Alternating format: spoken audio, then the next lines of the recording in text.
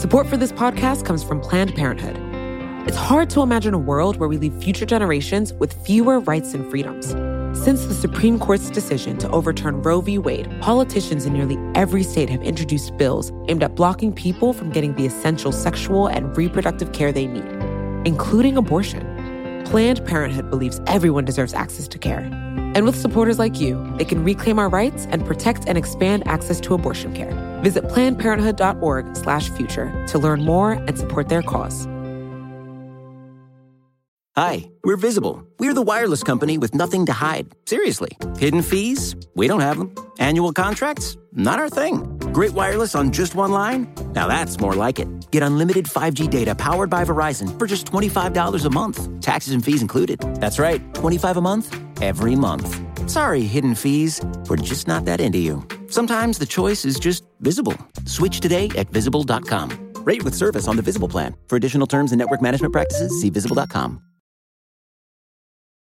Hey, folks, as I think you may have heard, I have been working on a book for a while. The book is out this week. It is called 1 Billion Americans, The Case for Thinking Bigger. The thesis of the book, as you maybe can tell from the title, is that we should think about making the country bigger, like about having 1 billion Americans.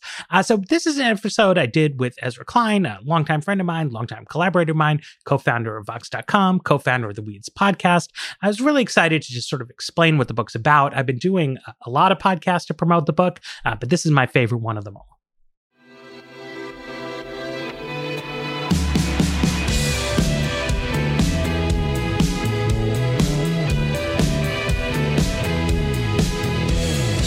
Hello and welcome to the Ezra Klein Show on the Vox Media Podcast Network. You may be familiar with my guest today, Matt Yglesias of Vox co-founding fame, Weeds host, my co-host over there on Fridays. Somebody whose work as a blogger got me into blogging, who gave me some of my earliest links. I worked with him at the American Prospect, had a million nights at the bar with him when I lived in DC. We co-founded Vox along with Melissa Bell together. Somebody who's been a huge influence on my career. And of course, a dear friend. And Matt is out with a new book called 1 Billion Americans about the need to radically increase the American population through both having more children, but also importing or allowing more people to come here. And it's a kind of remarkable book of policy synthesis and in sort of framing it around this idea that the core driver of national prosperity and growth is actually people. And if we want to see America remain a preeminent nation with a rising China and India in the future, we're going to have more people. Then it can help us think about how to order a policy agenda behind that. Everything from how do you think about climate change, such that adding more people is not a disaster for the globe, to what is needed so people can actually buy a house, afford school, have health insurance, have preschool, have lives. There's a lot of really, really interesting and really challenging policy thinking in here. But also because I've known Matt a long time, in a weird way, it's hard to ask your friends some of the questions you want to know about them and their backgrounds, because you gotta act like you know people, not interrogate them when you see them for a drink. So I get to do a bit of that in this podcast, which is a lot of fun. As always, my email is EzraKleinShow@Vox.com. Here is Matt Yglesias. Matthew Yglesias, welcome to the podcast. It's great to be here at long last. Finally, we get to do a podcast together. It's a different podcast, though. It's got its whole own vibe. I'm excited about this because one of the things I find fun about podcasting with people I know well is I get to ask all kinds of questions that are weird to ask, even like in a normal social setting, because Sure. You're not supposed to talk to your friends like they're an interviewee you've never met before. But so now I get to like drop all my Matt Yglesias preconceptions and ask a bunch of weird questions of you. Are you ready? I'm ready. I'm excited. I'm nervous, but all excited. Right. You should be nervous. This is going to be tough. What was the first blog you read? I don't remember if it was Kaus Files, Talking Points Memo, or Andrew Sullivan's Daily Dish. It was roughly all three of those at about the same time. How did you get into them? Were you coming in for an issue, or what was happening that as a college student you began reading all these weird blogs of people who got cranky? So I was an intern in Chuck Schumer's office in the summer of 2001. So this was before 9/11, before the whole war blog thing happened. And so I was working for Schumer's communications director. And one of my responsibilities was assembling the daily clips packet. And that mostly meant, It really dates me. It really makes me sound like an old man. The main job was to take this big stack of print newspapers, cut out any articles that mentioned Chuck Schumer, copy them on the Xerox machine, and like put them together into a bundle that would then be faxed to the DC office and to the regional offices. Like there was one in Rochester, one in Buffalo, like that. I was in New York City. So that was the mainstay of the clip job. But I also was supposed to like search for him online or track his online mentions. And I came across a couple times he wound up being mentioned in Slate, which at that time, you remember Slate used to have like Today's Papers as a feature. Yeah. So this was like a big like Slate content thing at that point. It was like every day they had an article that was summarizing stuff that was in newspapers. And then every week they had an article that was summarizing stuff that was in like news weeklies, because like those were a thing at that time. Then they briefly had this feature, and it was like a blogs roundup. And Schumer, I think over the course of the summer, got mentioned in that Slate blogs roundup a few different times. I don't at all remember why, but that was how I first got to those early blogs that were done by Mickey Kaus, by Josh Marshall, and by Andrew Sullivan. And those three I always think of as the sort of the founding fathers of the blogosphere. And I liked their sites. And so I started reading them regularly, not just as a kind of catches can catch clips thing. And that's my blog origin. What was your takeaway from working as a Senate intern? It was an unusual thing because I was in New York, right? Not in DC. So the New York City office was relatively small, but Schumer's communications director was one of those real New York snobs who just hated DC. And so he would spend like one night a week in DC when the Senate was in session, the rest of the time in New York. So I worked like very closely, very directly with him. And then Schumer, part of his shtick is that every weekend he does a press conference for local news. And so it would sort of alternate between upstate, outstate offices and every other week in New York City. So I would sort of personally staff a lot of those New York City weekend press conferences. So I got a sort of a fair amount of like FaceTime with the senator, like, me and him and some New York NYPD cop who was his driver in the city. Like we drove up to Yankee Stadium and we did some press event about blood donations with Joe Torre up there, which was really cool. I think, the biggest thing that I learned in that time that, Bradley Tusk was the communications director. He's like a tech guy now, a startup guy. He didn't really like politics. And this was part of what made him such a great communications director, because his whole thing was that the marginal voters, right? The voters you're actually trying to persuade of things, they also don't like politics, and they don't care like what's in Politico didn't exist at that time, but like what's in Roll Call, right? What's in back then, people don't know. Back then it was like CNN's Inside Politics, the 2 p.m. show, like played that role. Right. And it was such a weird time.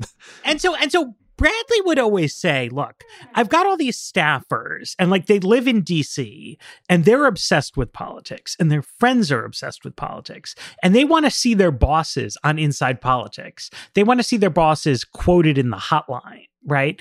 And like my job is to keep this team focused on local television news stations in Binghamton and Buffalo and newspapers in Syracuse. And, can we get mentioned somehow in the sports pages?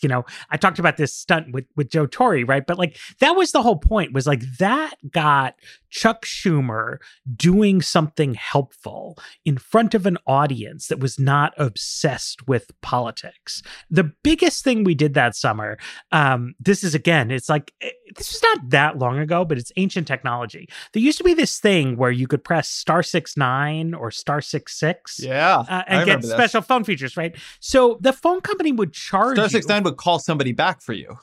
Exactly. So that's what I remember. It would, like, if you heard it ring and you missed it, you could *69 and sometimes ring the person back. Not in time, press *69, and it would automatically redial whoever had last called you if you didn't have caller ID. So the phone company would charge you for *69, but they wouldn't tell you that they were going to charge you. It would just show up on your phone bill. So we killed it with a press event, like denouncing this and saying it was a scam. And the senator would be up there with some primitive, I think it was a Motorola StarTAC, primitive mobile phone. And he would dial it and like show it to the cameras that no warning was given about this charge. And he would tell this sob story about some friend of his whose daughter had racked up hundreds of dollars. And it was like a big hit when we did in the city. And so then we went on the road tour, right? He did it, I think, in all his different, upstate media markets. And we had to calculate like how much money was going to be saved by Albany families in this thing. And, he got the FCC to promulgate a new rule about this eventually. So it worked in terms of helping people, but also to some extent, his political talents were wasted on New York State, which he had won a tough race in 1998. But that was like the last time there was a remotely competitive statewide election in New York State. And like he could do anything and would just get reelected.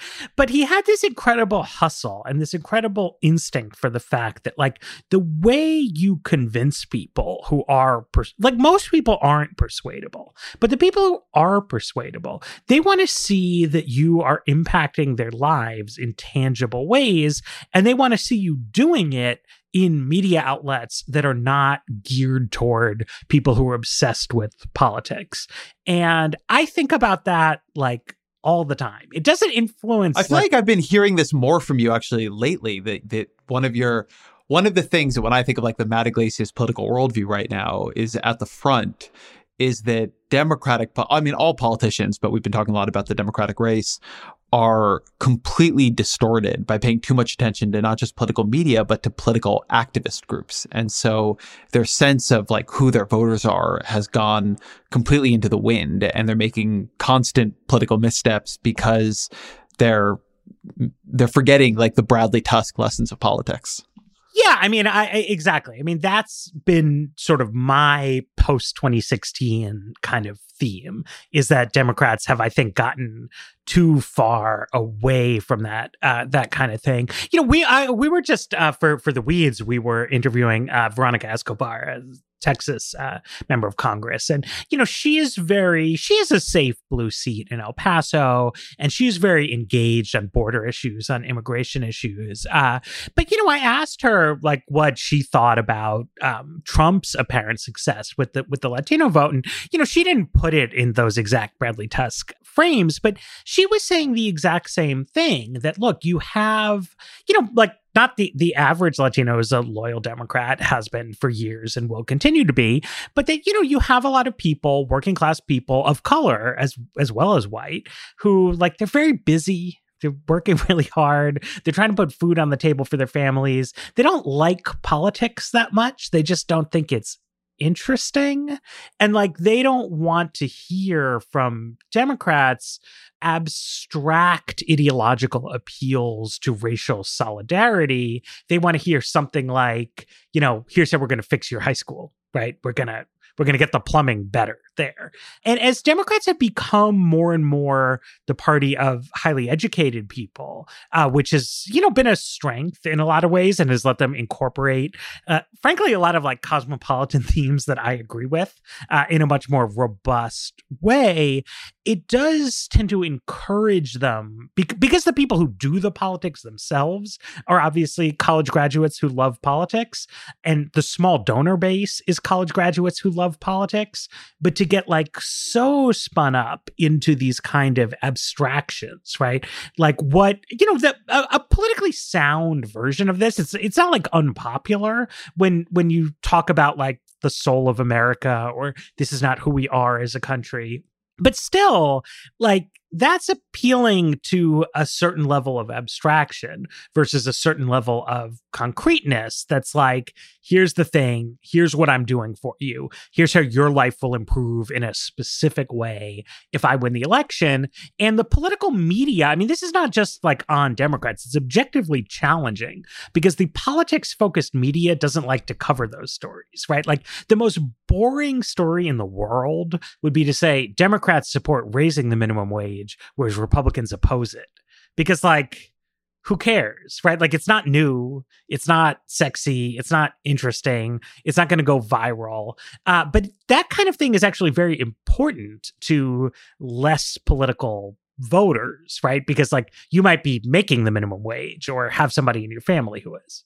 So one thing that I take as a difference in sort of my view of politics right now and yours is just like, I hate Twitter much more than you do. And I think it has had more of a poisonous effect on politics. But one of the things that I think is telling about it is that those kinds of issues, not necessarily soul of America things, but identity oriented issues, kind of like what I think you're referring to as like highly educated political professional issues, they really dominate there. I mean, the minimum wage fights just don't absorb Twitter for days and days and days in the way that like race fights do, gender fights do, cancel culture fights do, like 100 other things that I think like fall into this box of things that like Chuck Schumer's team didn't want to be talking about in the early aughts. And I'm curious why you think that is. Why is it that there's this basket of issues that is so valuable to political junkies of both professional and amateur persuasions that is not shared then by people who are not that interested in politics? Like, why doesn't the ladder of engagement go all the way down versus there being this kind of like break at some point where a different kind of issue becomes more engaging that is being neglected? Well, you know, I mean, I think that people who are highly engaged with politics, you know, that's an important part of their identity, right? And then they form certain kinds of ascriptive groups on that basis, right? And I think the content of those identity groups can actually shift around, right? So like for a while, Medicare for All was like a huge classic flashpoint on Twitter. So I don't think it's that like race and gender identity issues necessarily always dominate on there, whereas economics and stuff doesn't, is that there's a kind of digital tribalism among people who love politics, right? And so, like, there are people who are so mad at me, like today. They're furious because years ago, like, I expressed skepticism that a Medicare for All campaign platform would be a great idea for Democrats to adopt, right? It's like fury and rage, and like it shows how corrupt I am and how corrupt you are too. I mean, to be clear, we're both in it. And now, like, nobody talks about Medicare for All, right? Like, it's like completely vanished from the realm of stuff people are yelling about on Twitter for the moment. But for a while, people were incredibly exercised about it. But what they weren't exercised about was like the boring details of healthcare policy, where it would be, you know, we could do price regulations. We could, you know, Biden, right, he has some proposal to peg the subsidies, I think, to gold-rated plans rather than silver. And it's like, you cannot get people to be interested in that, right? The only way you could get people to be interested in that is if I were to assert that Biden's healthcare plan was really good, some left-wing people would, like, dunk on me because it's like, everybody is dying and all anyone wants is free healthcare. And here's this asshole talking about Joe Biden's complicated plan. But that's like the world of ideologue. And it's the world of people with very firm convictions, you know, which is me too. Like, I don't want to say like I've achieved an incredibly enlightened plane of nuance that other people haven't. It's that all of us who care a lot about politics care about the signposts that demonstrate whether somebody else like cares in the same way as we do or cares about the same things as we do. And then there's this whole, I mean, famously, right? It's like a huge share of the eligible population just never votes. That's like a huge block of people, is the people who don't vote at all. Then there's like a big block of people who sometimes vote and sometimes don't. And then there's a smaller group of people who vote very regularly, but switch between the parties all the time. And those people, right, like those are the margins on which elections are won and lost. And in different ways, the non-voters, the sporadic voters, and the swing voters are just all people who don't care as much as the rest of us.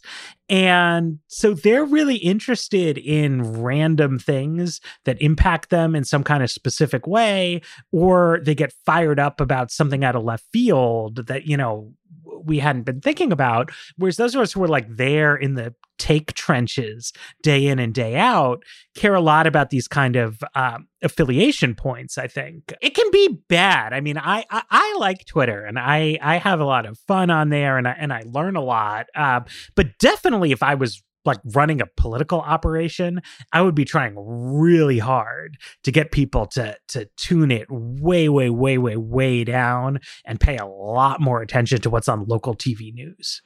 What's it like going, this reminds me of a question I have wanted to ask you, which could also easily, as you say, apply to me. But what's it like going from young guy on the new media platform who annoys the establishment pundits and yells at them for being too soft and incrementalist and DLC-ish to middle-aged guy who is seen as the establishment by young people coming up on the new platforms? Like, what does it teach you going through the circle of pundit life like that? Oh, it's so weird. You know, I mean, you know, one thing is just the kind of basic cycle of disillusionment, right? Where because Biden is the nominee, the sort of younger, more left-wing people are not going to get to live this. Someday, you know, it won't be Bernie Sanders, but it'll be somebody, right? Like AOC or Ilhan Omar or somebody like that is going to become president. And then people are going to learn the lesson that I think you and I learned about Barack Obama's presidency, which is just like, it doesn't matter as much as you would think to have somebody. I want to say that before Obama was president, I did an American Prospect cover story called "The President Doesn't Matter as Much as You Think," and like the American Prospect board got mad at us for it. But I was on that tip. Yeah, but it mattered less than that even. Like I just don't know, right? Like it's like that is fair. Yeah. Barack Obama, right? He was a writer.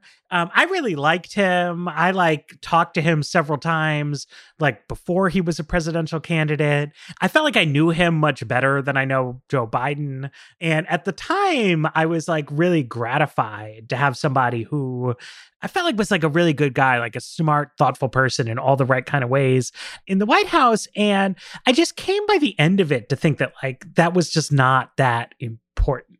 You know, like I liked it. I like him as a personality better than I like Joe Biden. And I liked a number of candidates in the 2020 field as personalities better than I liked Biden. But I also, by the time 2020 came around, I really thought it didn't matter who the nominee was, except, you know, it mattered a little bit for electability. It matters some on foreign policy, but like, it's just less important than people want to make it out to be, which they'll learn.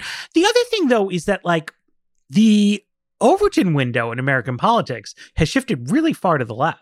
When I was a like left-wing enfant terrible, I had opinions like we shouldn't cut Social Security and we should let gay and lesbian couples get married if they want to. And those are now like such banal sellout establishment views, but they just weren't in 2005, 2006, right? So, you know, if I'd be yelling at people, it would be about ideas that like nobody would express today, right? They're like so outre and weird. Or even Donald Trump doesn't want to cut Social Security anymore. So like that's gone. Or it used to be that Democrats wouldn't want to talk about climate change. They would say that we need to get energy independence. And so then I, as like a doctrinaire leftist, would say like, no, like we actually have to cut carbon dioxide emissions to address climate change. And again, now, like that's like, nobody would think that was an interesting thing to say, right? And the whole deal to be on the cutting edge left is like, I don't know, like Green New Deal. Like it's much more complicated ideological constructs that we didn't used to have.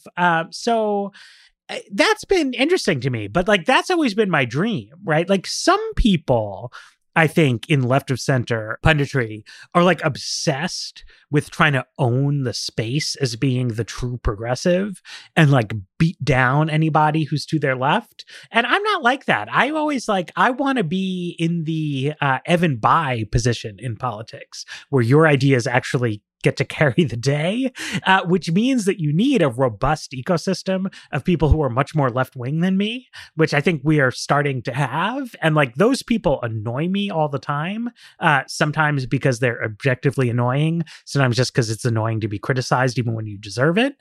But I think it's good to sort of have that ecosystem built, right? That the olden days when like you and I like firing away at Tapped, that was the American Prospect blog. Like that, well, we weren't going to get anything done that way. It's like, you don't want to be like the leftmost people in the discourse. You want to be the establishment. And so I consider that all a great victory. I always remember that I wrote I think it was at Tapped that I did this. I wrote some blog post yelling at DLC neoliberals. And I got asked by the Washington Monthly, like, why do you keep attacking neoliberals? And they said, well, like we created neoliberalism. Like, why don't you come do an interview with Charlie Peters about what neoliberalism really is? And so I went and did that. And there's like this conversation between me and the Washington Monthly founder, Charlie Peters, on the web somewhere. But then later in my career, I'd say my opinions only moved left during this period of time, but I became like seen as the neoliberal, which also just reflects the idea of neoliberalism changing a little bit. But it's a very funny thing to watch politics rotate around you, and I think a healthy thing. I don't think politics should remain that stable. But it brings me to my next question for you, which is, how do the politics of 2020 Matt Yglesias differ from the politics of 2001 Matt Yglesias? What are the biggest things you've really moved on or changed your mind on? So I become like way more pacifistic about the use of military force. I was, going back like pre 9/11, I was definitely from it's good to have this Kosovo war, frustrated that the Clinton administration wasn't doing more in Bosnia, looking back, saying it was a big mistake not to intervene in Rwanda. Then obviously 9/11 happened. There were wars in Afghanistan, Iraq. But, dating before that, right, the reason I was on board for the post 9/11 hawkish turn in U.S. foreign policy is that I was somebody who wanted a turn like that before we were attacked by terrorists. And I really think that's like incredibly misguided. I mean, not just the specifics of the war in Iraq, which everybody now thinks, but the general idea that the United States should maintain a large military establishment for basically non-defensive purposes and then use it a lot as a constructive way of engaging with the world. Like, I think that's really, really, really wrong. And I think probably the biggest place in which I've changed. Beyond that, I've been on a sine curve about sort of how people should think about race issues in terms of the sort of political utility of like directly calling out and confronting racism. I think it used to be the overwhelming conventional wisdom that like you should never talk about race from a center-left perspective, that all that like race did in politics was it was a way for conservatives to win elections by making economic redistribution politically toxic. I was like a little skeptical of that conventional wisdom. I was eager to see sort of more robust anti-racist dialogue coming out after Barack Obama became president. I thought it was good that we were confronting some of these topics. And now I think that that's overshot. And I think that there is a need to bring back some of the old thought that it's politically and socially constructive to like talk more about what brings people together and to do a little bit less sort of searing inquiry into everything.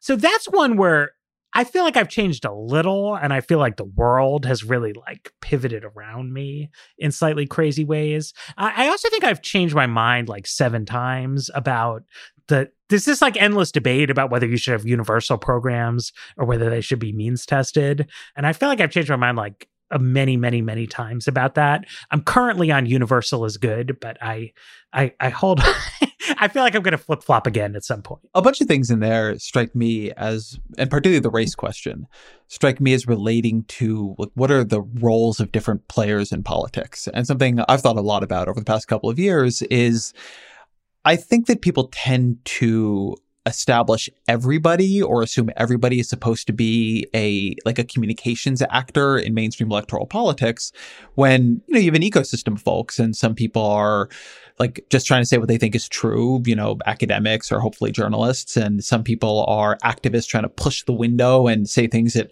aren't even always 100% true, but are meant to like make their issues either get more centrality or make them more popular. And other people are Joe Biden trying to win elections. And, you've got this sort of whole world of people. And one of the things that strikes me as being like part of the political confusions of the moment is social media in particular collapsed all the boundaries between these people. And so like they're always in a way that wasn't true when I was coming up in like the American Prospect. You just didn't have in an ongoing public way political consultants, political activists, political journalists, and politicians all yelling at each other in the same conversation in public always. But now you do. And so one thing that it seems to me to all constantly be happening is people accusing other folks of wrongdoing because they're not playing like the role in politics they want to see them playing, but that's also not their exact role in politics. I didn't used to like a lot of the sort of fake boundaries in politics, but I sort of miss some of the capacity to say, like these people over here are doing opinion, and these people over here are like reporting the news, and these people over here are political consultants, and like they don't all have to follow the same rules. It was useful for people to understand different actors as having different functions. And I think there's a lot of confusion as those functions have all converged into like one insanely loud, hard to follow online conversation. Right. I mean, the problem is that on some level, we're just all out here slinging content, right? So it's like everybody produces tweets and everybody produces podcasts and everybody produces books. And it's hard to like assess sometimes like what's what. And you have more and more nonprofit journalism happening. You have, you just have like a lot of different things going on. And I agree, a lot of the time, if you read a statement and you're like, okay, if I read this as a political document, right? Like I am trying to get people to vote for me. You'll say like, okay, fair enough, right? Like that is great. On the other hand, if you say like, no, okay, this is supposed to be something to educate people, you're like, that's really not so great, right? Because when you're trying to inform people, you want to underscore the complexity of an issue because like that's how people learn. Right. So it's like, I'm going to really highlight what's hard about this. I'm going to really highlight the dissonant information and give rigorous arguments about it. I'm going to explain trade-offs in particular in a clear way. Right. That's the educational function of scholarship or journalism. And activism is antithetical to that. Right. Like you would be doing activism wrong if you admitted that there were trade-offs to your policy preferences. Like that's just not like how you do it.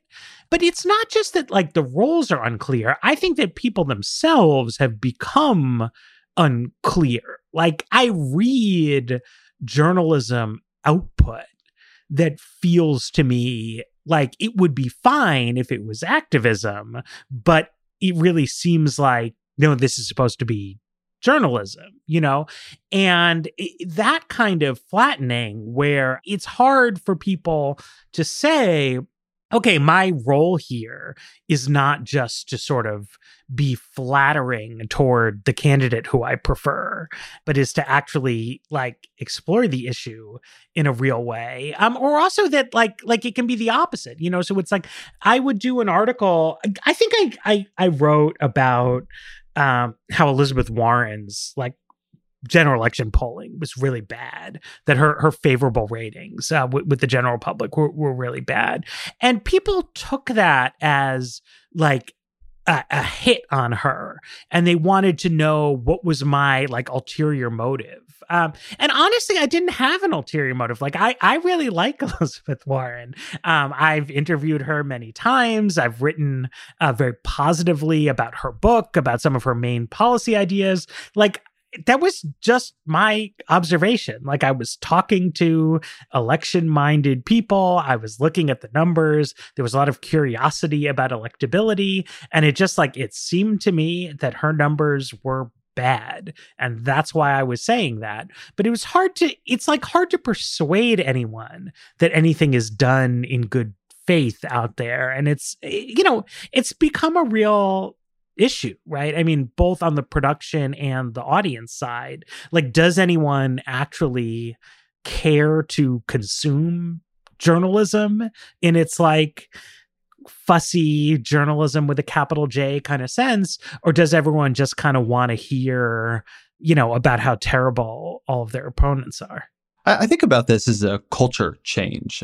So I think we should say, as I understand this part, it's kind of hitting the lineages of opinion journalism and magazine journalism. I think there's still, people read the news pages of the Washington Post and kind of see it as something different. But in those worlds, like when we came into, when you and I were young men, when we were at the American Prospect, like the dominant form and culture of opinion journalism was provocation.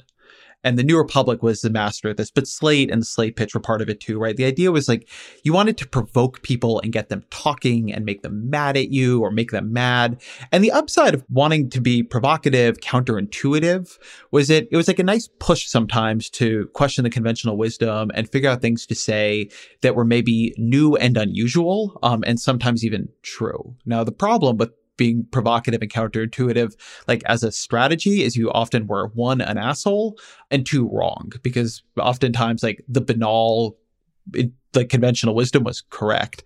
And like then that changed. And I think that in like opinion journalism in general now, there's very, very little tolerance for provocation. Like people want you to say things that are like hopefully true, but much more to the point, like position taking in a correct way. And like, again, like the upside of some of that is I think there's more respect for expertise than there was in that previous era. I think there's more concern with like the moral valence of journalism than there was in that previous era. But there is a lack of tolerance and oftentimes a concern about, one, saying the wrong thing. But two, just like exploring things just to explore them. Like it's not very little in journalism feels like, with the exception to some degree of podcasting, actually, which is I think why a lot of us have like run over to it. There's very little in journalism that feels like a truly exploratory space, which felt more common to me at least 10, 15 years ago. Right. I mean, so I should probably mention my book, 1 Billion Americans, which to me, right, the book is very much inspired by what I think of as the best of that kind of Slate tradition, or New Republic before it, Michael Kinsley, right? Like, come up with something weird. There should be 1 billion Americans. And people are going to be like, what? And then like try to convince them that it's true. Right. So it's like you try to discombobulate people a little bit, and then you try to explain stuff. You try to be rigorous, you try to be educational, you try to be informative. Obviously, there was a lot of that kind of thing that was bad, right? A fair amount of it involved straw manning. It involved sort of being willfully obtuse about what was going on, in certain areas, or positing stuff that just like didn't make sense, right? So there was an infamous one, like Greg Easterbrook, who was like, he was a real master of this genre of, counterintuitive journalism, where he was like, George W. Bush is going to be the greatest climate president. And like, he wasn't, right? Like electing Al Gore, the politician of our time who was most focused on the climate change issue more than anybody else, would have been good for climate change. Electing this like random oil guy from Texas, that was really bad, right? And that was a really close election. A lot of people voted Ralph Nader. A lot of people did a lot of things, right? And I think it's like, look, like if even one person somewhere was convinced by this Greg Easterbrook take, like that was really fucked up, like on his part. And people in that era didn't take their role seriously enough. You know what I mean? They weren't sitting there being like, wait, like what if somebody decides this is correct and goes and acts on that belief, and it turns out to be wildly wrong, aren't I going to be a little sad that I didn't even like kick the tires on this premise more, that I just kind of dashed it off because it sounded clever at the bar? And I think it's good that people now take it seriously, right? Like sometimes too seriously, but I think it's good to err on the side of taking yourself more seriously than it deserves, makes sense to me, right? It's like, it's your own work. So like you ought to take it seriously. But I do think that we have lost some sense of the idea that you're not there to just tell the audience that all of their ideas are already correct. Like that doesn't make sense, right? Or to just say that everybody who's demographically similar to you is already correct about everything. That if you're not sometimes at odds, and if you're not trying to navigate toward those areas where people in your audience's preconceptions are wrong, it's like you're not accomplishing anything, right? You're just turning yourself into a kind of replacement level creator of digital chum. And I think that's bad. I mean, it's intellectually unhealthy, but like it's also bad for people's careers to not be like emotionally robust to getting yelled at online. The Ezra Klein Show will be back after a short break.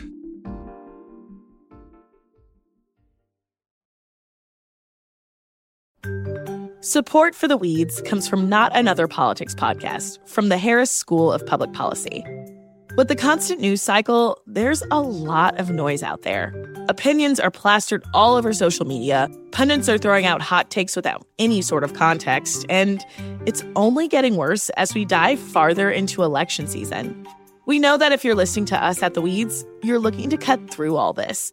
And if you like this show, you might like Not Another Politics podcast. Not Another Politics podcast is produced by the University of Chicago Harris School of Public Policy. They want to take a research and data approach to analyzing hot-button issues and offer perspectives that go beyond the headlines. They cover a wide variety of topics in their episodes, but a few recent episodes that you can listen to include a deep dive into why women are underrepresented in U.S. politics or whether or not we can believe political surveys. You can listen and subscribe today at harris.uchicago.edu/NAP. That's NAPP.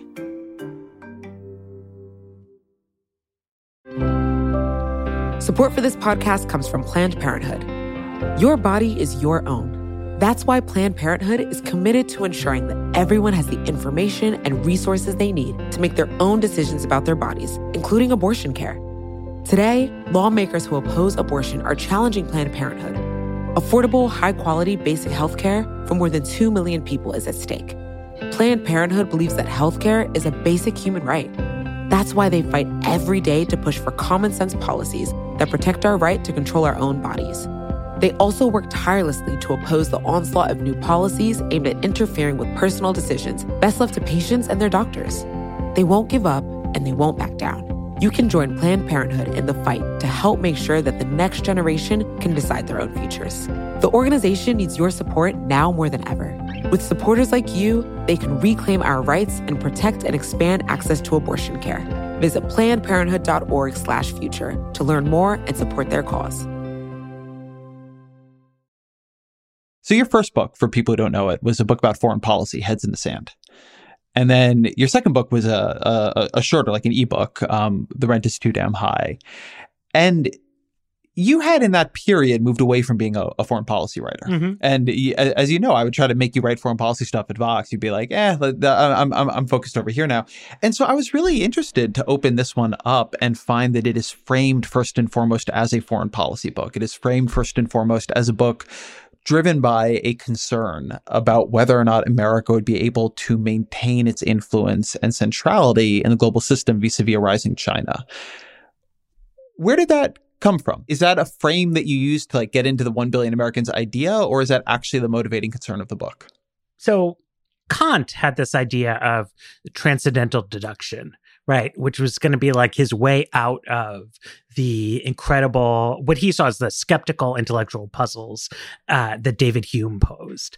And so I think so much of the stuff that you write and say is sort of demonstrates the impossibility of ever fixing anything or ever improving anything.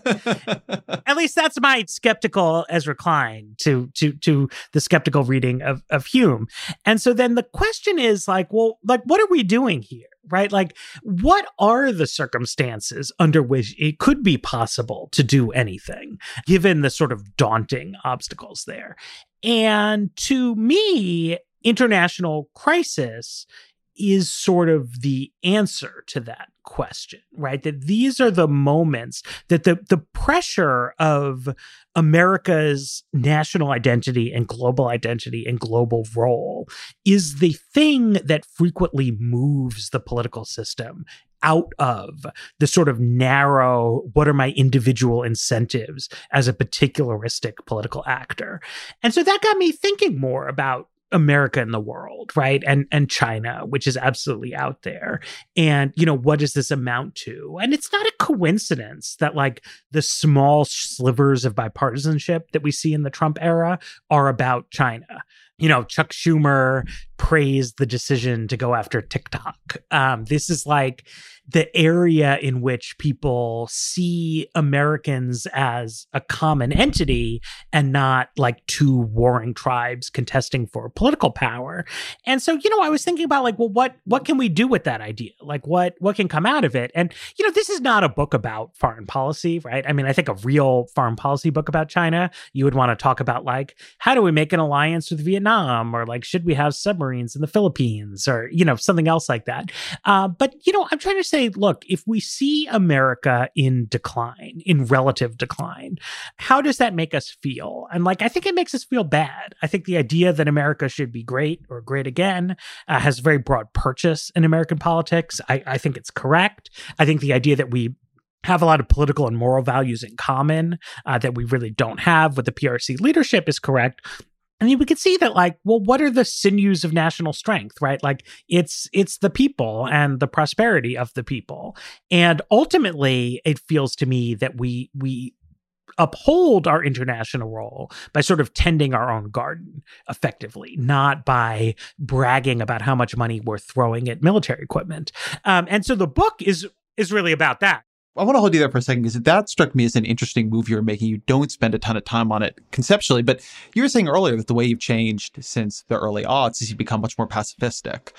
But you haven't become, and it's clear from this book, disillusioned with the idea that America should try to play an essential role in the world. And so it does seem to me that one thing you're doing here, and please just tell me if this is an incorrect reading, is that you are looking for an alternative grounding for American foreign policy strength. And there's always been a progressive like line of rhetoric, the sort of John Kerry, like we shouldn't be building firehouses in Baghdad while we're letting them crumble here at home, that says like, you know, American strength comes from investing here.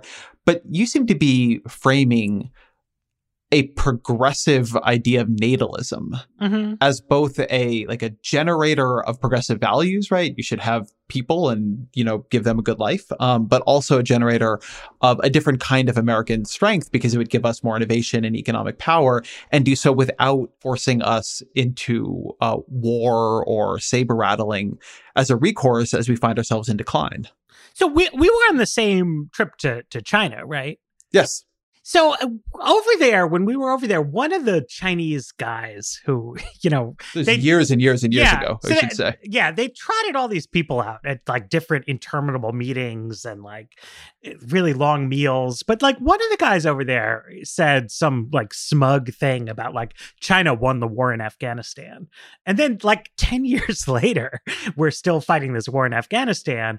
And I think it's really true, right? That like America has been sort of squandering resources on these military adventures in places that are not that important. And, you know, you can look at the money that was spent there and you can say, oh, like, wouldn't it be great if we had like really cool trains instead of like a war in Afghanistan? And it would be great because like the trains would be cool, but it's not just that it would be nice to have the trains. Like, our actual national security position would be much stronger today if we had spent the past 20 years addressing infrastructure needs. Another version of this argument, right, that comes to mind is Jerry Taylor, who's now become this intellectually interesting Niskanen Center guy. But I first met him, he was like a kind of banal Cato Institute energy guy.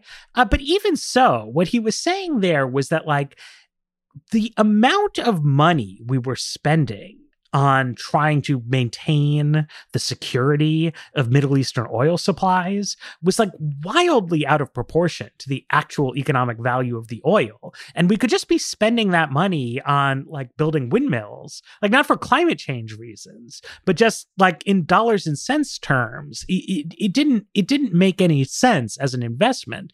So, you know, those lines of thought, I don't think either of those people are quoted directly in the book, but they very much sort of inspired me there, right? That it's like the real future of the United States and international competition is just, it's going to be about like, what do we have here? Like, are we a rich and prosperous and dynamic society? Because in a pinch, I mean, if you look at America's involvement in the world wars, right? Like in 1939, like the American military was total garbage, but America wasn't garbage. America was the richest country on the planet. And so like when we had to throw a military together, boom, like we did it, no problem. Now, God hopes like we're not going to have a war like that. But the point is that even in that extreme, it's the fundamentals that win out. So before we get into this question of why rapidly increasing population would make us stronger, I want to go through what will be the objection people have hearing this or reading the book, which is climate change. So on a per capita basis, Americans use more or emit more greenhouse gases than anyone else, with the exception of some very, very small country players. And then if you bring people here, if you emigrate from, you know, Brazil or Mexico to America, your carbon emission uses and intensity is going to go up. So climate change, how does that interact with the 1 billion Americans theory? Right. So there's sort of two issues here. One is the biggest driver of increased emissions, if like foreigners move here, is just that they become more prosperous, right? So, you know, if you move here from Haiti, your income goes up probably 5 or 6 fold. And so, yeah, like your emissions go way up. But the solution to the climate change problem can't just be, well, look, everyone who's poor is going to stay poor forever. On the one hand, like, I think that would be immoral. But on the other hand, like, it wouldn't work. Like, the United States does not have the capacity to stop India and Vietnam and Nigeria and Kenya from trying to industrialize and become more prosperous. They're not going to do it. Then conversely, you know, the United States is on a per capita basis the biggest emitter, where I think on the historical basis, still the biggest emitter. But on a current basis, we're not even close to being the number one emitter. Our emissions are trending downward. China's and India's are trending up. And we're something like 15% of the global pie. So even if you somehow like made American CO2 emissions vanish or something, that doesn't solve the problem, right? So curbing economic development can't be part of the solution. Constraining U.S. emissions can't solve the problem. Fundamentally, you do have a political challenge to deploy existing clean technologies that work. And then you have a technical challenge to like develop other technologies that will work to solve other aspects of the problem. And, you know, so what I say in the book is like, we should do what we can to solve those hard technical problems. It's like not what the book is about, but like you got to do something, right? Like we need a way to make steel and concrete that don't use carbon emissions. We need like some stuff about agriculture. And then, you know, on the deployment side, the things that you need to do to sort of get the billion Americans, the infrastructure renewal, the housing stock renewal, those are also the things that you need to do to have clean energy, right? That if you look in a brass tacks way, it's like, why don't we all have solar panels on our roofs? Why don't we have an emissions grid that can balance renewables and switch them on smartly on and off? Like, why don't we explore nuclear microreactors? Like a million other things. it's because we have these political structures that lend themselves to not building anything and really not doing anything at all. And so I think there's like an incredible sort of thematic and intellectual resonance between A Billion Americans and the idea of like a Green New Deal, right? The idea that climate change is not going to be addressed through like neo-pastoralism. We're not going to all go live in the countryside somewhere and like do more composting. We need to. But wait, I want to hold you on that. I want to hold you on that point for a second. You know my views on this, but I do want to give the objection its currency here. There are a lot of people who do say that for human life to remain sustainable within a reasonable climate band, we will have to move into some kind of degrowth mode, and particularly rich countries like the U.S. I mean, this is is part of Greta Thunberg's rhetoric. It's something that you hear a lot in the argument. There are now like IQ squared debate kind of things on this that pop up in my feed all the time. And there is this idea, sometimes an almost moralistic idea, but it does have some truth to it, that like the climate disaster is a price we are paying for growth, and the only way out of it is less growth. So when you say that's not true, like give me the actual, like you've done work on these economic issues for a long time. Why are the degrowthers wrong? Because climate change is not as bad as they say. It's like I hesitate to say this because I don't want to be the person who's like, oh, climate change is no problem, or oh, we shouldn't do anything about it. It's that the people who say, okay, this will lead to the extinction of humanity, right? They're making a very extreme claim that would warrant really extreme solutions. Like if you had to impoverish half the globe to prevent human extinction, like you'd go do it. Right? If you had to launch preemptive airstrikes on coal plants in the developed world, you would go do that, right? Like it would be a total no-brainer. Like we should tomorrow fire up the jets and drop bombs on every coal power plant all around the world. No brainer if you really believe like we're teetering on the brink of that kind of apocalypse. But we just aren't. What you're instead looking at is like, quote unquote, only the deaths of hundreds of millions of people through flooding and like horrible things that like makes me feel horrible to be anyone downplaying it. Like you could be looking at the worst catastrophe ever.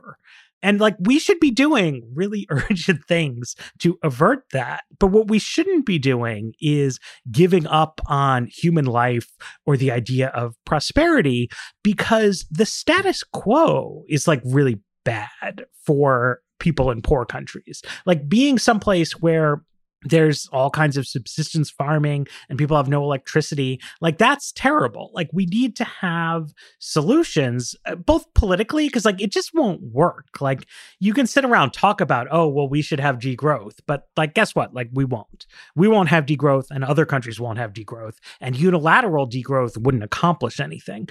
So like we need to work on things that create the energy that people need and that make it in sustainable ways. And we've had an incredible amount of good news on that front, right? I mean, solar technology like really works well. Electric cars now really work well. And it is like a scandal that we are not just throwing money at tossing up solar facilities, wind facilities, batteries, and electric vehicles. Like we should just do that.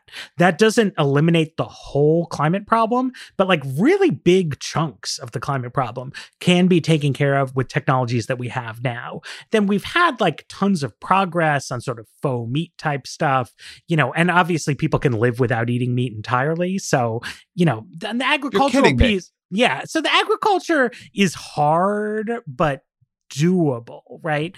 But then there's all this other stuff, you know, air travel, transoceanic shipping, concrete and steel, but we're really sort of nowhere technically at this point. And like, we need to put resources into solving those problems, because the idea of like a world in which people aren't going to want to like go travel to see their family, like it doesn't work. It doesn't make sense to me. This is something that I thought was an interesting meta framing of your book that you didn't exactly apply to climate, but I thought it actually did apply. So what I would say is going on in the book, and you can tell me if this is too cynical, is that you've sort of come up with a national goal a national goal that fits in the long history of American politics, attaching itself to complex, ambitious, difficult missions in order to maintain a international, national security-oriented preeminence. And that within that, a lot of classic Matt Yglesias concerns and obsessions begin to merge into one program. So dealing with housing costs, and the rent is too damn high, dealing with immigration, a bunch of different things. But this is also true on climate, that it actually works somewhat the same way, that if you believe it's important for America to be a strong nation in the future, if you bought into the Matt Yglesias 1 billion Americans meta framework, then there's this added urgency to figuring out climate change, because you need to be able to do that to make this sustainable. And so my view on climate change, and people can go and listen to Saul Griffith on the show. We've done 2 episodes together about how you would actually do this, but we're not really dealing with primarily a technological problem. More technology would be useful, don't get me wrong, but particularly from the American perspective, you're dealing with a political and social will problem. It's political and social technology, solidarity, working systems of government that we don't have. And whether you say one thing people sometimes say to fix that is we need to get moving on climate change. And I almost feel you're throwing the ball or trying to throw it further down the field.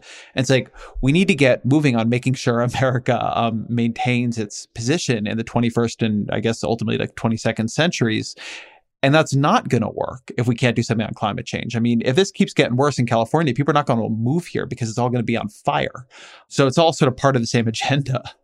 Yeah, I mean, that's definitely true. I mean, I also just think that the climate issue is inherently international in a way that's inconvenient, for a lot of people. It makes it really challenging to solve. And it also means that if you want to think about climate in a real way, you do have to think about how the international relations element of it is supposed to work, which is a hard, really challenging problem. And I think that, if you envision a world in which the US and China are near peers and we are sort of competing with one another on a geopolitical basis, the idea of us forming a international climate compact seems really difficult to me, right? It's just it's not going to work because there's going to be a lot of suspicion and kind of things like that. So my counter proposal is that America should stay number one forever. And we should say to the Chinese, the Indians, whoever else, good for you. Go be rich, be prosperous countries. We're going to leave you in the dust anyway because we're rich already and our population is growing fast. Separately from that, we have to talk about climate change, right? Because it's only one global atmosphere and we need some kind of deal on this. And it's not that America dictating will necessarily be better than somebody else, right? Probably if the Germans got to dictate on climate, we'd be even better off. They have I think a more thoughtful political culture. I'm not a huge fan of the Germans dictating. Well, it's gone bad in the past, but I mean, currently, I think they have some good ideas on climate. But that it will be constructive ultimately for the United States to have a clear strategy for, itself and its own global role, to then clarify that our climate negotiations are not about trying to kneecap economic growth in the developed world. And they're also not about environmentalists giving away the store, right? The way sort of conservatives make it out to be. And, fundamentally, though, I think that American preeminence is a more compelling national project than climate. I will be happy to be proven wrong.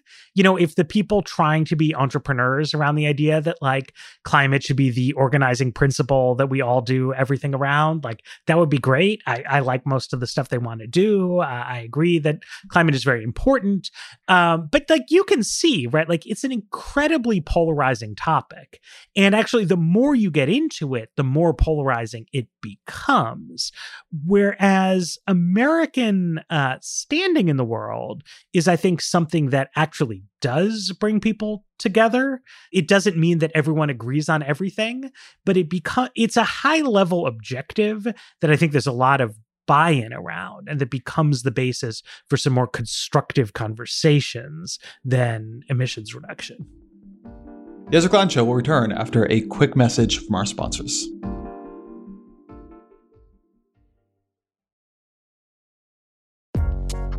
Support for The Weeds comes from Hydro.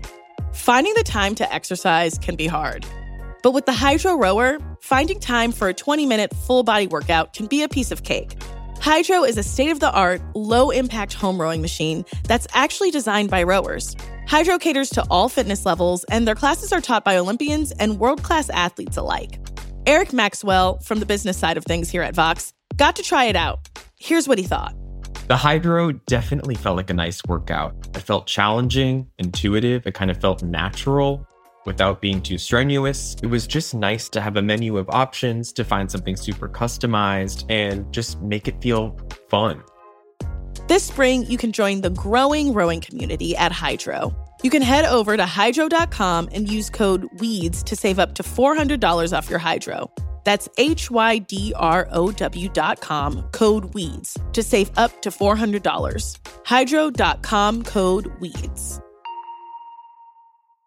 Hi, we're Visible. We're the wireless company with nothing to hide. Seriously. Hidden fees? We don't have them. Annual contracts? Not our thing. Great wireless on just one line? Now that's more like it. Get unlimited 5G data powered by Verizon for just $25 a month. Taxes and fees included. That's right, $25 a month, every month.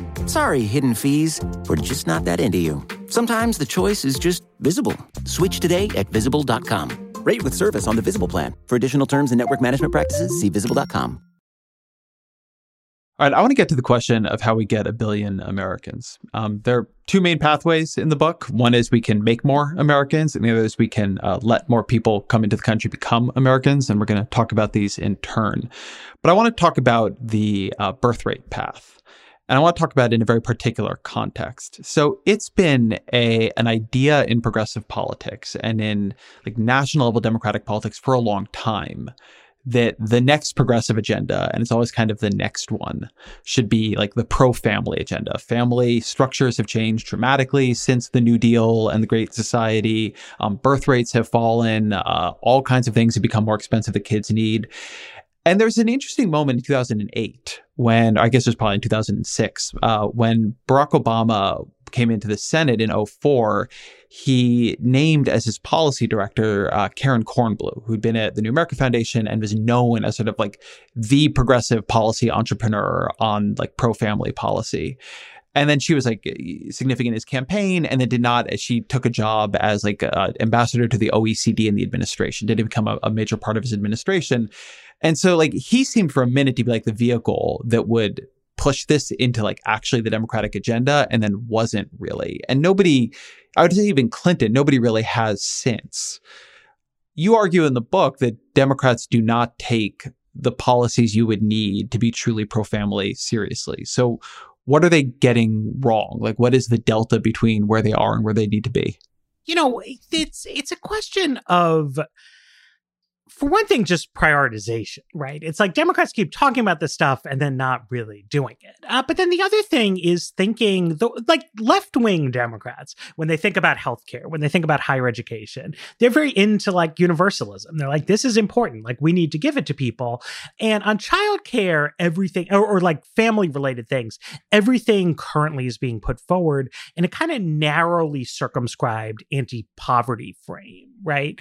Which is good. I mean, it's good to have less poverty, so that's an important goal, but it isn't actually pro-family policy in the same kind of way. Like, middle-class people struggle with the costs of this parenting stuff, and, you know, I think need some kind of help too.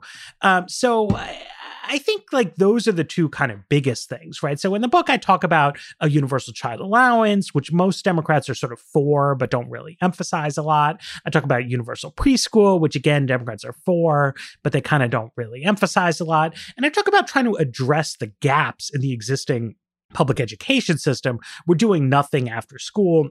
We're doing nothing in the summertime. So, you know, it adds up to like a pretty big agenda, but I think it amounts to like asking just like common sense, like what do kids actually need, right?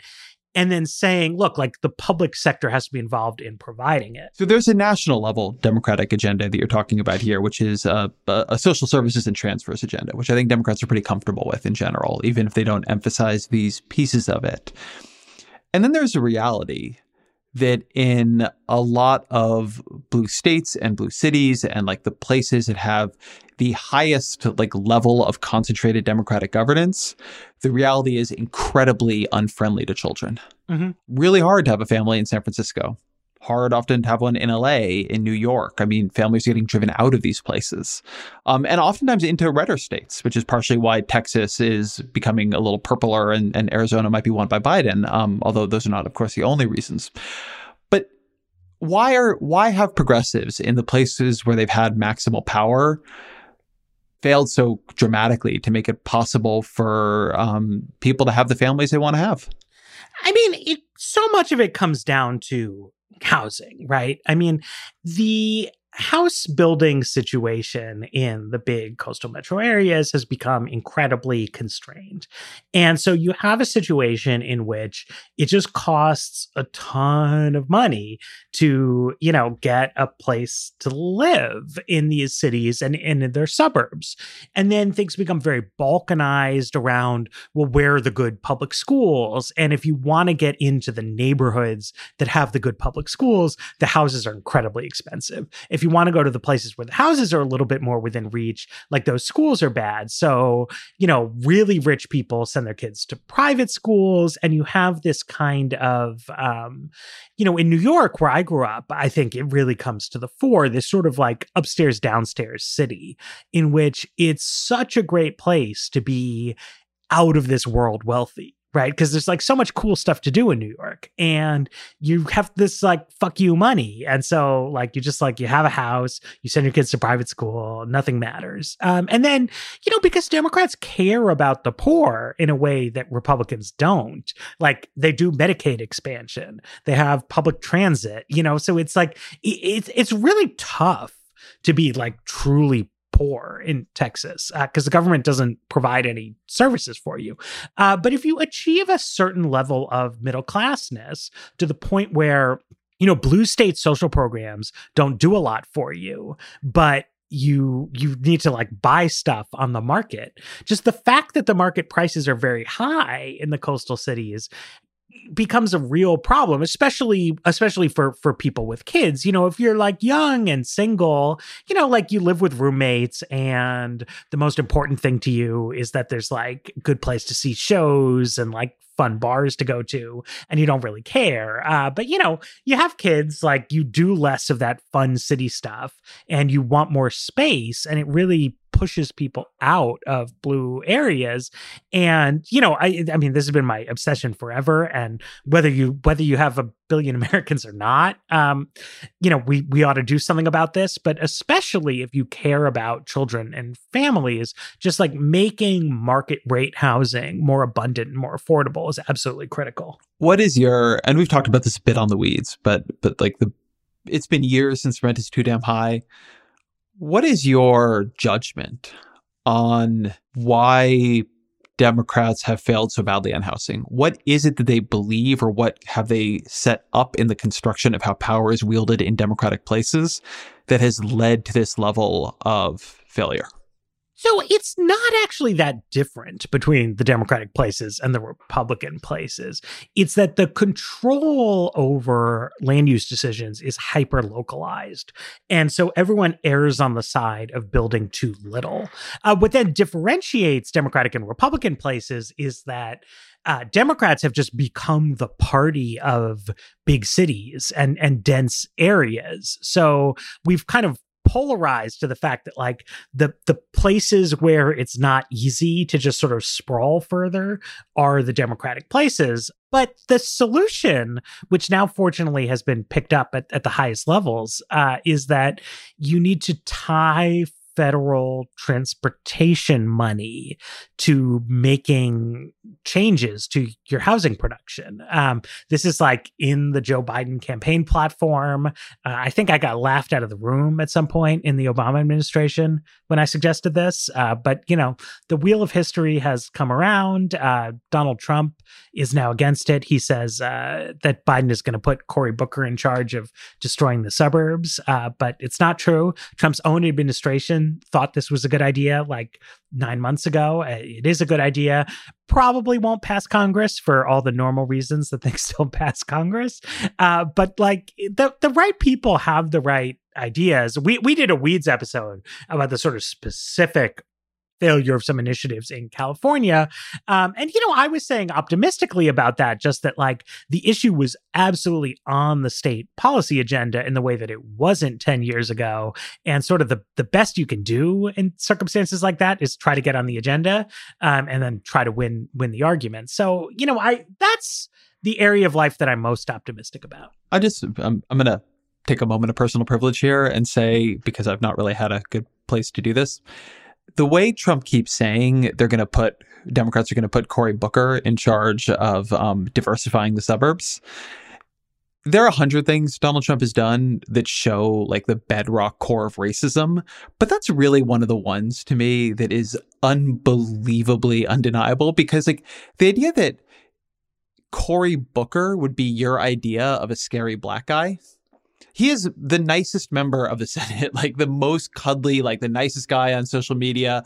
Like the idea that they would choose him is just like they that is literally like they just cannot see other than he's like a tall black guy. It is his message is love. His message is love. Like it is such an unbelievable tell of the deep racist animus behind that. It grosses me out so much. Like here, Booker like has this long career in politics, and whatever you want to say about him, tries 100 times harder than the average politician, partially because he's probably afraid of this reaction, to be kind to people. And like, it's so fucking awful.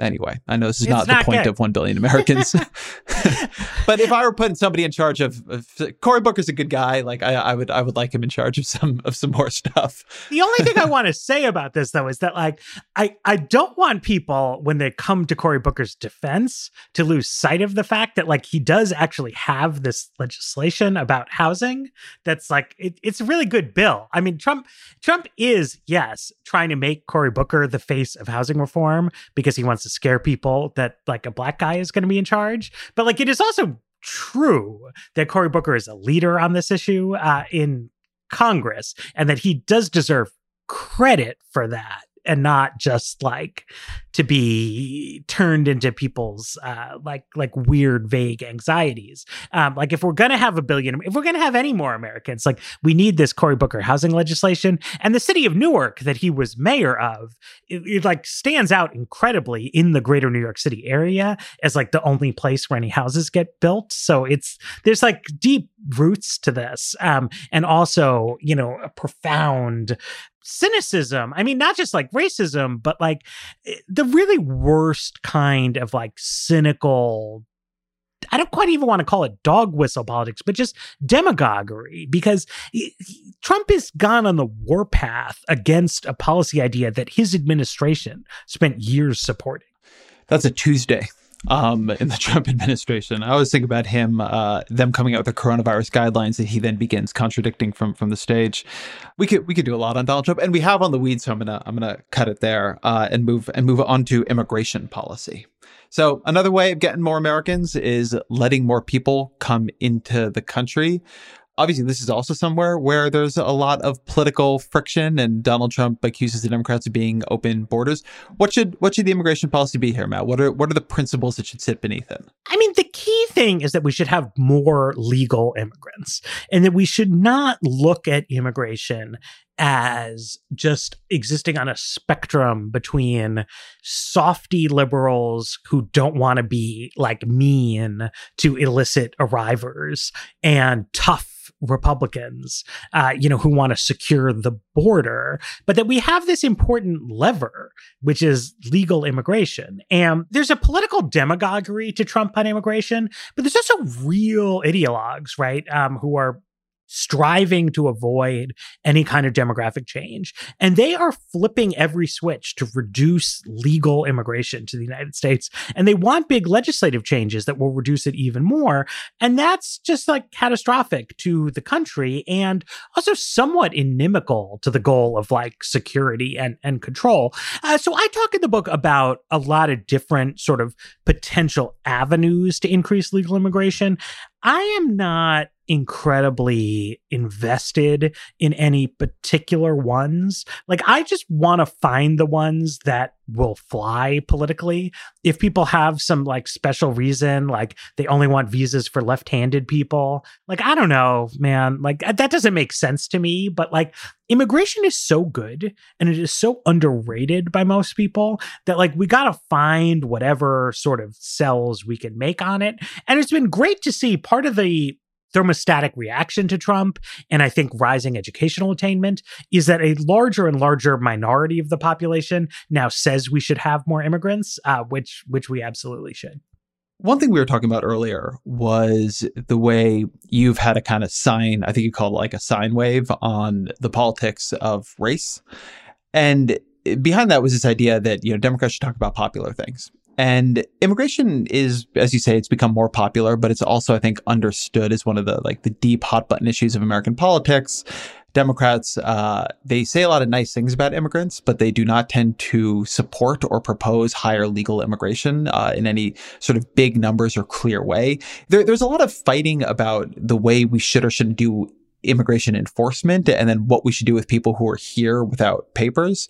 But there was not, like, you rarely heard in the Democratic debates a call for like, immigration is good, more of it would be better, we should, you know, construct it to be such.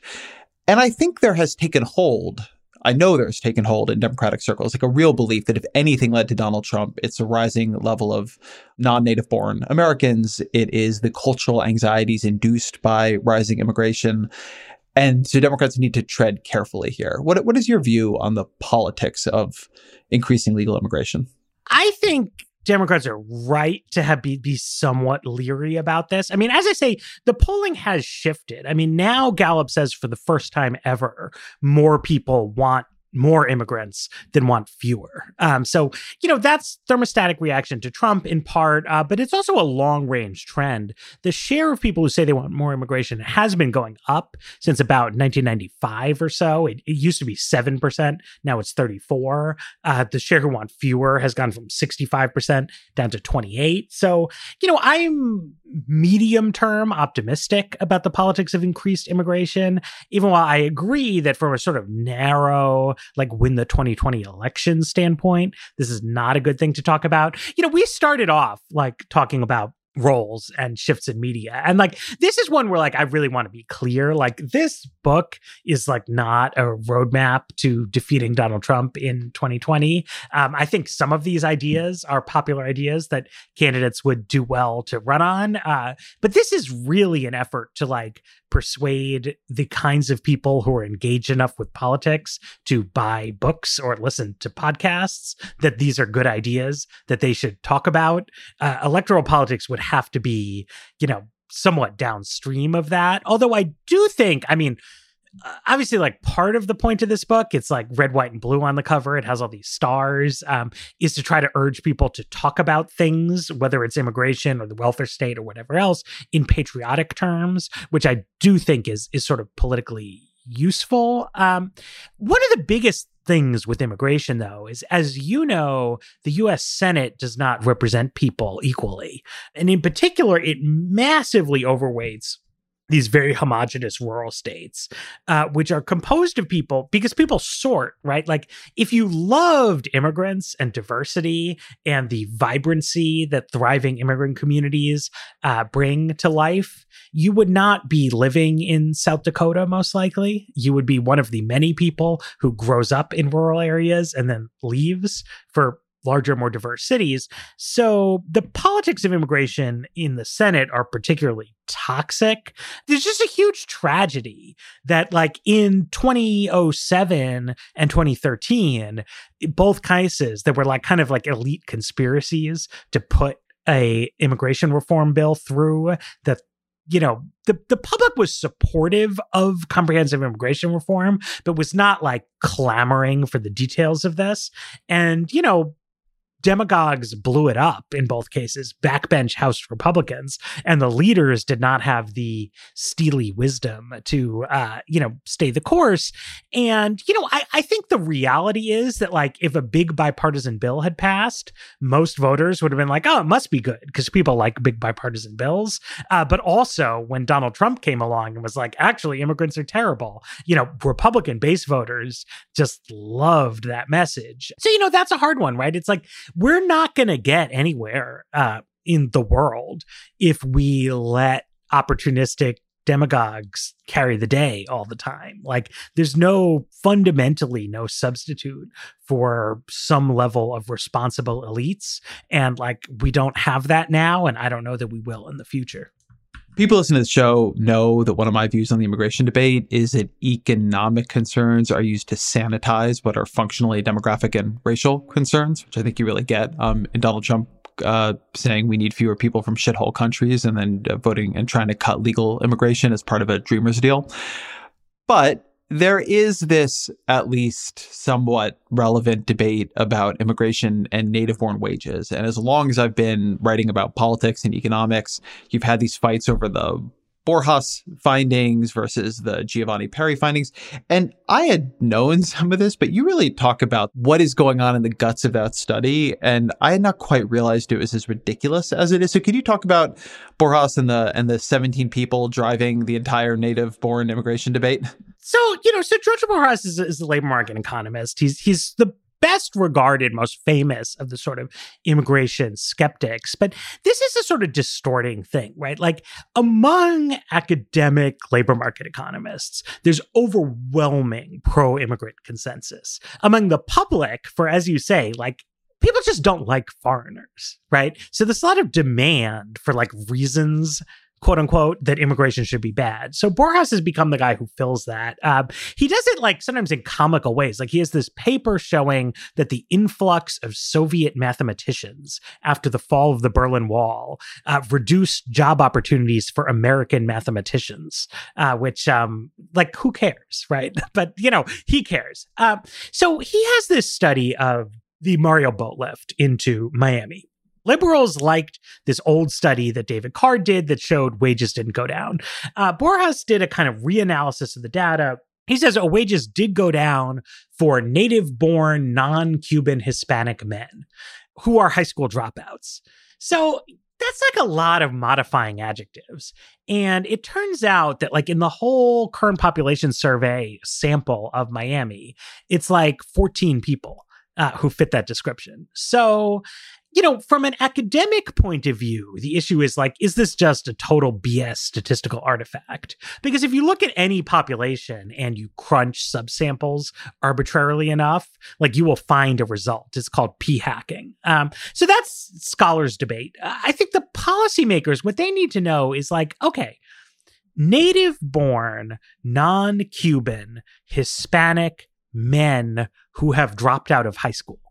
That's who maybe immigration is bad for. But like, how many people is that? Not like in a statistic sense, just like very small share of the population are native-born, non-Cuban, Hispanic, male high school dropouts, right? There's no issue of economic policy in which we give strict priority to the interests of such a random subset of the population, particularly because it's not non-Cuban Hispanics who are demanding cuts to immigration anyway.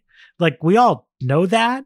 So, as you say, like, it's much more productive to, I think it's important to establish that immigration is economically beneficial, because then we can have a clear debate about the cultural aspects, which is that nativists are saying that we should bear economic costs and the immigrants themselves should bear incredibly high costs, but that the rest of us should bear costs too in order to indulge their sort of personal dislike of foreign-born people. And then we can interrogate, like, Like, should we actually, as a society, defer to that? Can we address this concern in some other kind of way? Like, what's really going on here? Because I agree with you and Dara, my co-host on The Weeds, always make the point that like this isn't really about economics, but I do think that the economic facts are relevant to understanding what's going on and to understanding how, the like sizable share of people on any topic just don't have a strong opinion about it, and to try to get them to see like what's really going on here. One of the things that you talk about in the book is the way that we have a lot of places in the country that have become depopulated. A lot of cities that were much bigger in absolute terms 20, 30, 40 years ago than they are today, the havoc that is playing in them, and the way in which America isn't even that densely populated, like full stop.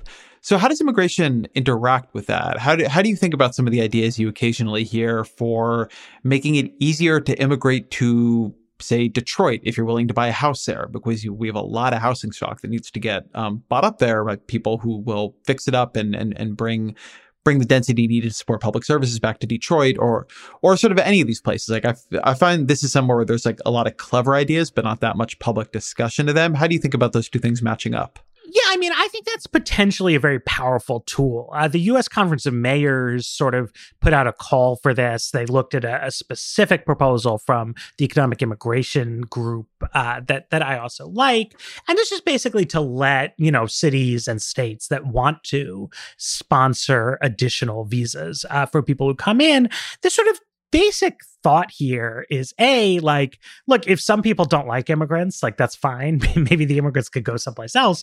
But also that there are positive externalities, right? That if you can stabilize the population of Cleveland, you create both a tax base that can pay off its pension obligations, can keep the lights on, can have schools, but you also create a customer base for a just sort of random modern service economy that right now, when you have population losses, they tend to just feed on themselves, right? And so people don't know, I think, exactly how bad the situation is in some of these depopulated cities because nobody wants to be seen as like ragging on them, right? Like if I were to write a take and I was like, fucking A, man, like nobody wants to move to Buffalo, then like, the Buffalo stands would come out and they'd be like, no, Buffalo's amazing. And they tell me 17 great things about Buffalo. And it's true. Like there are plenty of amazing things about Buffalo. The problem for Buffalo is that Buffalo is cold. Buffalo doesn't have like a go-to job opportunity, right? That like drives the regional economy forward. And while there are lots of great things about Buffalo, there are also lots of great things about Nashville and lots of great things about Austin and lots of great things about Charlotte. And they are just in competition with these other places that, because they are growing, can offer a sort of clearer tax services trade-off and warmer weather. And it's not that they're doing anything wrong. And it's not that it's unique to Buffalo. It's Buffalo, it's Syracuse, it's Rochester, it's Utica, it's Rome, it's Worcester, it's Akron, it's Toledo. It's like a million places. And they're all being dragged down by the fact that there just aren't enough people like in the aggregate to want to say, hey, you know what's great? St. Louis, right? Like, let's move there. Like you can get a great house for little money. There's good stuff to do there. Like, let's just go. Right. And if you bring more immigrants in, you can stabilize these places. And then the advantages they have, like the rule of law and the housing is affordable, start to really shine through, and they can be vibrant, amazing places. That to me is like the most optimistic thing about the book, is to think about like a country that is growing broadly. And so communities are not in this zero-sum competition with each other for jobs and residents. I think it's a good place to start to come in for a close here. So I want to ask one more question before we move into the book's request, which is, let's say in November, Joe Biden wins and Democrats win the Senate. And of course, they listen to me and they come in and they get rid of the filibuster. Prioritization is important in these things. What is the first bill they should pass? They ought to do like a big democracy or political equality package, whatever you want to call it, tackling gerrymandering, automatic voter registration, DC and Puerto Rico statehood, like all the good stuff. They should say like, we are going to get as close as we constitutionally can to some kind of a fair system. I think that's a good recommendation. And then finally, what are 3 books you would recommend to the audience that have influenced you? So I think everybody should read Justice, Gender, and the Family by Susan Moller-Okin. It brings to the fore a bunch of political philosophy questions that normally get completely neglected in that kind of like technical type vein. I really liked Francis Fukuyama's book, Political Order and Political Decay. I think about that book all the time today. And Gregory Clark's book, A Farewell to Alms, which is about the Industrial Revolution and like why it is that now some people are not poor. And your book is 1 Billion Americans. Matt Yglesias, thank you very much. Thank you. Thank you to Matt for being here. Thank you to all of you for being here, to Rajat Karma for research, to Jeffrey Geld for producing. The Ezra Klein Show is a Vox Media podcast production. Hi, we're Visible. We're the wireless company with nothing to hide. Seriously. Hidden fees? We don't have them. Annual contracts? Not our thing. Great wireless on just one line? Now that's more like it. Get unlimited 5G data powered by Verizon for just $25 a month. Taxes and fees included. That's right, $25 a month, every month. Sorry, hidden fees. We're just not that into you. Sometimes the choice is just Visible. Switch today at Visible.com. Rate with service on the Visible plan. For additional terms and network management practices, see Visible.com.